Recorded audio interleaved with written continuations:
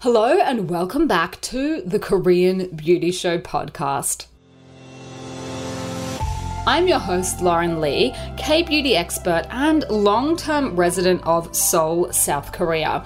On today's deep dive episode, I want to go through just some of the things that I'm seeing around the clean beauty trend, and in particular to bust some myths. So I know we've sort of been touching on this over the course of this year and probably even last year, just because of how much more focus I am seeing K-beauty brands and even the government sort of put on clean beauty. So the, history of this episode of the show, I'll give you a little bit sort of more backstory. Thanks to the podcast, I have actually scored myself a regular gig on Korean radio. So I am the K-beauty expert on one of the local radio programs here, and sort of every second week I go onto the show and talk the host through, just some of the topical things that are happening in the industry. And this was one of the ones that we covered a little while ago, just because of how prevalent it is, particularly in Korea, and particularly on a lot of the really big K-beauty apps, the websites, the claims and things like that you will see being bandied around.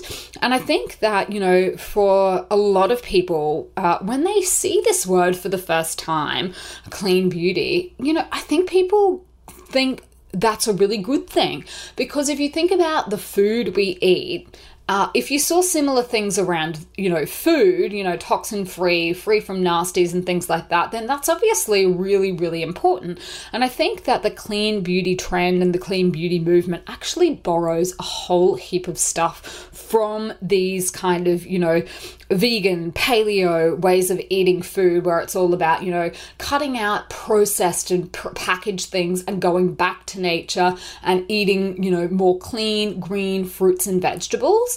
And I think that, that can cause a whole lot of confusion for consumers, because on the one hand, while all of that could be really, really great for your health and your diet when it comes to food, it just does not translate that easily over into skincare, cosmetics, and beauty products. And for people that are not working in the industry, that aren't experts, that don't manufacture products, just for the lay person on the street that's trying to pick a beauty product off the shelf for them, that can be a really great source of confusion, because naturally people want to do the best for themselves. They want to do the best for their body, for their skin.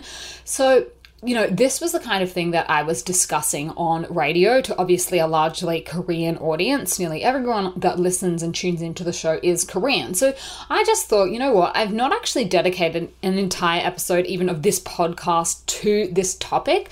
So that's kind of what I want to do today.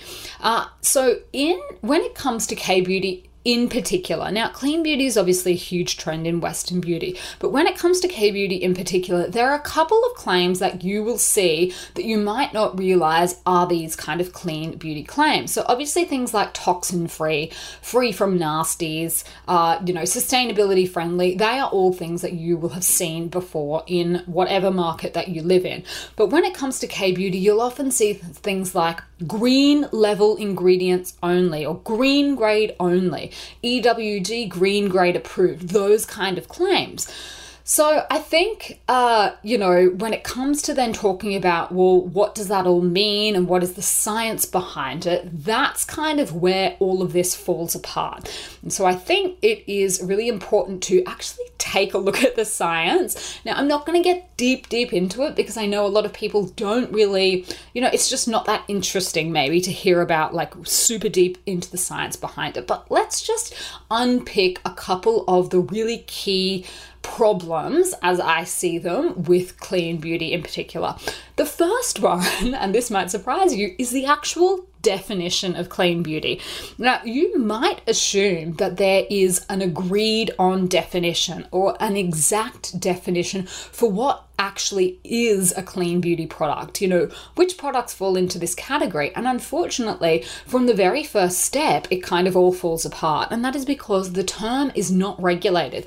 It's not regulated at a government level. It's not regulated and agreed on between the brands. And it's not even regulated and agreed on between the retailers. So what is classified clean at Sephora is not necessarily the same as what is classified clean at Whole Foods, say, in the US, or Olive Young in Korea. So every retailer, every brand has their own definition of what clean is. And it seems to be that, when you maybe go and have a look at some of the chatter around this on YouTube sites, maybe on TikTok, even on Instagram, that people basically, what they're doing is they start with, taking a look at the ingredients in the skincare products. They take a look at the ingredients list and basically go off, find an app or a website, whether it's Huahe, whether it's one of these ones, and they go through the so-called dirty ingredients list or the nasty ingredients, the red list, whatever you want to call it.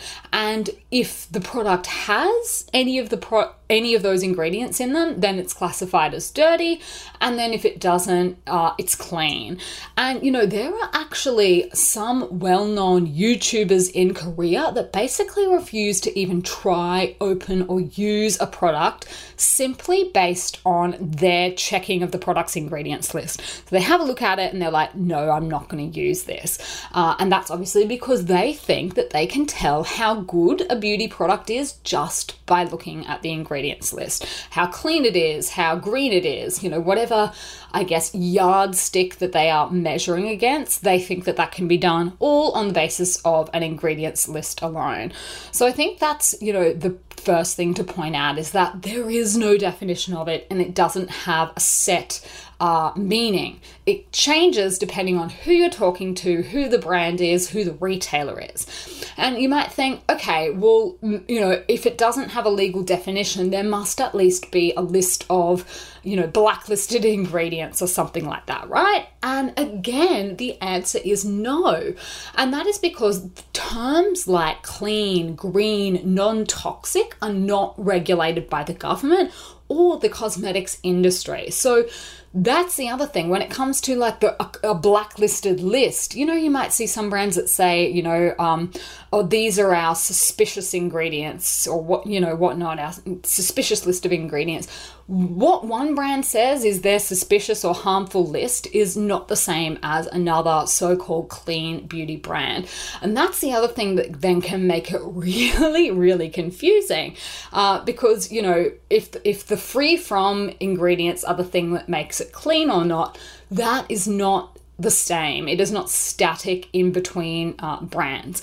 So in Korea, a common source that is used by clean beauty brands and enthusiasts to vet products and ingredients is the EWG list. And you will have heard me speak about this before. EWG stands for the Environmental Working Group. And basically what they've got is a traffic light system. So it rates ingredients according to, whether they are green grade, green level, which green is go in the traffic light system, it's good. Amber, the amber light, the orange one is for caution, and then red is, stop, which in the ingredient sense for them is bad. So this is the list or the reference system that you will frequently see K-beauty brands use. You will frequently see it on the Korean cosmetic ratings apps and even in some online stores around Korea. And this is the reason why a lot of the trending products in Korea will be quite skewed, particularly when you go onto some apps. If they have this system employed as a way of, ranking and checking things, that trickles over into the types of products that people then go out and buy and the types of products products that people then, upload their ratings for onto the app. So if you go and have a look at, some of these ones, you will see it's the same kinds of products that keep going straight to the top of the list. And a lot of times when people try them, they're like, this isn't anything special. This isn't that great. Why is this so popular in Korea? And unfortunately, increasingly, the reason is that it is on the top of these app systems because it has a green grade level ingredients list.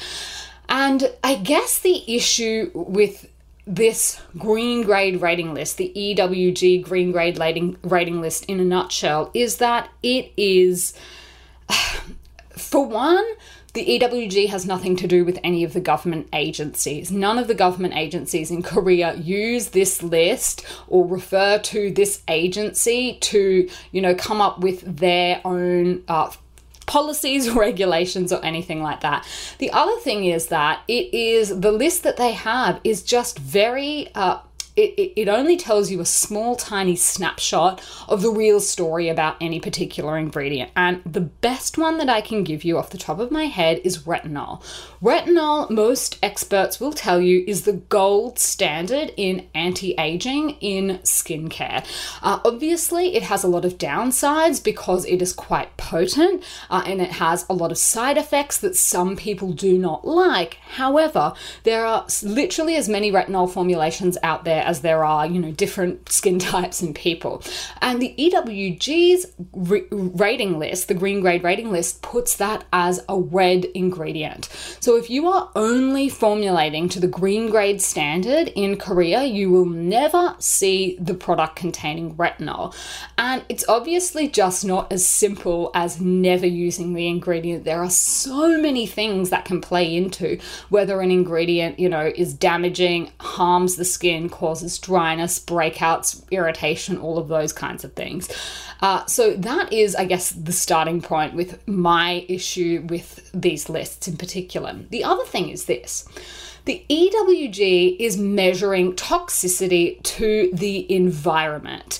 So it does not use data or research that has been extrapolated to measure the risk or harm of a particular ingredient to human health when it's used in small doses in a cosmetic product. Another problem with the EWG is the funding that it is receiving and who it's receiving funding from. And a lot of the times you will see that, it gets funding from organic and natural beauty companies. So it's sort of like a self-fulfilling prophecy. But I think the bigger problem, and this was recently pointed out by another really famous Korean YouTuber, An Onni, is that the EWG itself serves no actual purpose. And that is because, in Korea, the MSDS, the Korean agencies that are responsible for cosmetics and things like that, they already regulate ingredients that they consider to be dangerous and that they consider to be inappropriate for use in cosmetic products. There are consumer protection bodies in Korea and across the world that step in and create regulations about ingredients that are considered genuinely harmful to human health. So even if the EWG does literally nothing and just sits there, it will serve no purpose because these kind of things are already being regulated against. And in fact, this year we've already discussed that, Korea has banned a lot of things this year already, including a list of 8 compounds that are commonly used in brown hair dyes. They took a look at the data, they took a look at the research, they took a look at what was being done in the EU, and they said, okay, it is time for us to regulate against this, and products were taken off the market because of it, and products are being reformulated because of that. So that's the other problem with these kind of lists, is that if they're not actually using the data that is available, studied on humans, then what purpose do they really serve? Toxicity to the environment is one thing, but toxicity to humans in a formula that contains microscopic doses of certain ingredients, it's just not the same thing. And I think that comes down to then the problem that I see with clean beauty. And that is that a lot of the time the concept has no basis in reality. And instead it's based on things, actions, thoughts, feelings that make people think that they're doing the right thing or something positive for themselves, their skin, or the environment. And I think the other thing that's then built into that is that for a lot of clean beauty companies and brands, there is a huge dose of guilt tripping and fear mongering that is built into their marketing. They're preying on people's insecurities and trying to make them feel bad for, using the products that they're using and not caring more about the environment or not caring enough about being healthy. But at its base, using any of these products doesn't necessarily make us more healthy. It doesn't necessarily help the environment. And it's also full of a lot of myths about what is harmful both for you personally and for the environment. So that's, a pretty big problem if you're talking about the way these products are then marketed to people. And a big myth that feeds into all of this is the idea that natural products must be safer to use than those that contain synthetic chemicals. And this is, maybe this is true when it comes to food. Maybe it is true that natural food is safer than synthetic food, but it is not the same when it comes to cosmetics. And the reason is this. First, we have been using synthetic ingredients in our cosmetic products for far longer than we've been using naturals. And what that means is that there is a lot more research, data, and evidence to back up both their safety and their efficacy. So they're safe to use, but they also work. The other thing is that when it comes to synthetic ingredients, a lot of the time they are absolutely essential in order to ensure that we have stable products on the shelves, products that have a long shelf life and that make sure that the product is not volatile, particularly, when it's going through things like transport, being subjected to different temperatures. Especially in the case of something like Korean beauty products, a lot of the times, if the products are not just being sold in Korea, they're being transported overseas, maybe by air, maybe by ship, but they are going to be subject to a lot of different fluctuations on their journey. And if you don't have preservatives, a proper preservative system in that product, it can actually be far more dangerous to you to use that than a product that has a very safe, efficient and well-known preservative system that has been studied for decades. So that's the other thing that I will say. When it comes to natural chemicals, I think they're not held up to the same level of scrutiny, and that is the case even though a lot of natural ingredients aren't necessarily good for you. So I think when it comes to cosmetic ingredients, you just can't make a blanket rule about whether an ingredient is good or bad unless and until you consider how it is used. And this is kind of where the science comes into it a little bit. So you may have heard the saying before that the dose makes the poison. So when it comes to any kind of poison, if you've ever watched a movie and someone is trying to kill someone by poisoning them, if you get it wrong, it doesn't do enough, and it doesn't actually kill them. And then, sometimes maybe you put too much in and then you end up killing people that you didn't intend to kill. I'm sure everyone has seen a cartoon or a movie or something like that. And, that might be a kind of extreme example, but it's also true. The dose does make the poison. And when it comes to things like cosmetic ingredients, obviously we're not necessarily talking about poisons, but the two key factors still play into this. So you need to understand the difference between a hazard and then a risk. So a hazard is a potential potential source of harm, something that could maybe be harmful or hazardous, but may not necessarily be. And then a risk is how likely it is that that harm will happen in any given situation. So obviously, if you have, I don't know, a boulder on the road, that's a potential source of harm. How likely is it that people are going to run into it, have a car accident or something like that? Well, that depends, right? It's a risk, but how likely is it? Depends where the boulder is, how big it is, how many people are going through there. And it's the same kind of thing when it comes to then our ingredients lists. Another really helpful example I can give you is something as mundane as coffee. So most people, most experts will agree that having a cup or two of coffee a day is not going to hurt you, and it may even be beneficial for your health. But if you drink 10 cups, 15 cups, 20 cups, then you probably are going to run into various kinds of problems. Number one being that you're not able to sleep. And I think that when it comes to cosmetic ingredients that tend to end up on these so-called dirty lists, a lot of them are just not using the right amount of data or the correct settings to be able to make that kind of determination, particularly when it comes to, cosmetic ingredients that have been studied in a test setting. One of the big problems you will see is that a lot of the time they've been studied on animals like rats, but not on humans. And obviously, if you are extrapolating data from a test setting on a rat to a human, it's just not going to be that accurate. Humans are not rats. We have some pretty big differences with rats.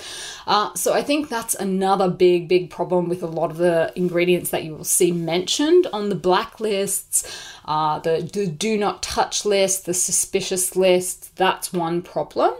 And I think just to sort of round this off is, when it comes to clean beauty products, and this is the big thing that I see with a lot of the Korean ones, I think the sad part is that a lot of these companies are trying to sell the products to people with sensitive skin.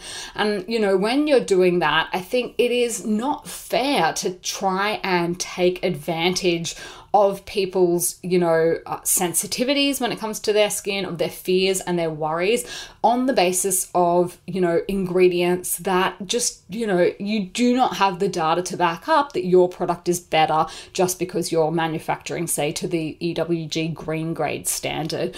I think a lot of clean beauty companies also do end up charging a lot more for their products. And that's because people think that there is, a perceived benefit in going clean, going green. A lot of them also have marketing around being better for the environment, and people think that that's something worth paying for. And it's one thing if the company is actually really, really dedicated to that, but then it's another altogether if it's just, a platitude, if it's just something you're saying for the sake of saying it.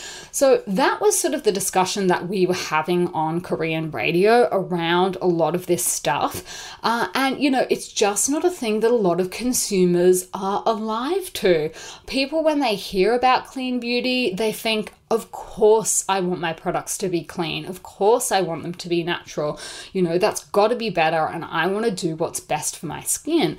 But I just wanted to sort of raise a couple of these issues to just get you thinking a little bit more critically about the kinds of claims that are being made, around the kind of rating systems that these are all based on, because I see this as a little bit of a vicious cycle. And that is that if these are all the products that keep making it to the top of the bestsellers list, on, apps and sites and things like that. And the reason they're doing that is because they are manufacturing to a standard that is not really having any basis in the science, in the data, then I think that's a problem. And I think it also means long term that we are going to be robbing ourselves of, the benefit of a lot of ingredients that, when they're properly formulated in a good cosmetic formula with a stable set of preservatives at the right doses, could be really beneficial for a lot of people. So I think it's not necessarily advancing the cause of K-beauty for everyone to be going clean and green. Now, when it comes to things like sustainability, that is a totally different, set of arguments. But the other thing I will say, and we could do a whole episode just on this, but when it comes to natural chemicals, natural ingredients in our skincare products, it's also not just as simple as saying that natural is better, because we then need to go away and have a look at how these are farmed. It's the same kind of thing you'll hear a lot of people say in the food world, is that, we need to be swapping over to non-animal types of milks. But then when you look at how some of those alternative milks are actually farmed, it's far worse for the environment because they're using so much more water. So, you kind of need to look at the entire life cycle of the process. It's not just as simple as saying natural is better.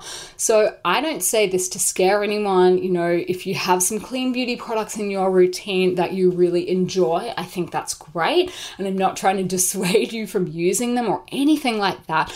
I just think when it comes to a lot of the fear mongering, the guilt tripping, the throwing products out on the basis of the ingredients list alone, you cannot tell how good a product is just from looking at the ingredients list. Nobody can do that. I would be skeptical of anyone that's trying to tell you that. And I think, the nitpicking I see a lot of the time with the ingredients list, it just really builds into this whole culture of fear. And I don't think that that is the best thing for us as consumers, and I don't think it's the best thing for the industry either. I think it really is going to lead us down the path where we're just focusing a lot on the wrong types of things. So just wanted to have this conversation with you guys today, just to sort of share some of the problems, the things that I'm seeing in the industry and the way it's all sort of trending.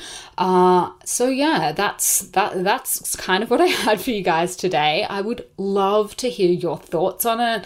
I would love to hear, if you have looked into this a lot, or is this something that you were just hearing about for the first time?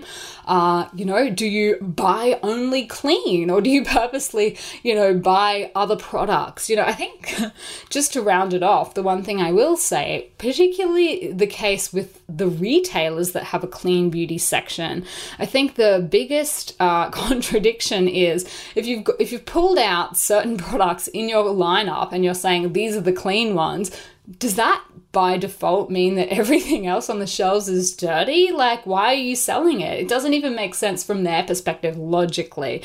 So I think just a little bit more of a critical, rational analysis of some of these claims is probably warranted. So yeah, look, I'm not going to harp on. I don't want to make this sound too much like a lecture or a TED talk or anything like that. But clearly this is an area of the industry that I'm just a little bit perplexed about. So I will leave it there today. And I hope you enjoyed. If you did, I would love for you to share this with someone that you think would enjoy it. Maybe upload a photo, a story or something like that of you listening to it. That would be great. Don't forget to tag me. I'm at lauren.kbeauty. And until next time, I will see you on Style Story.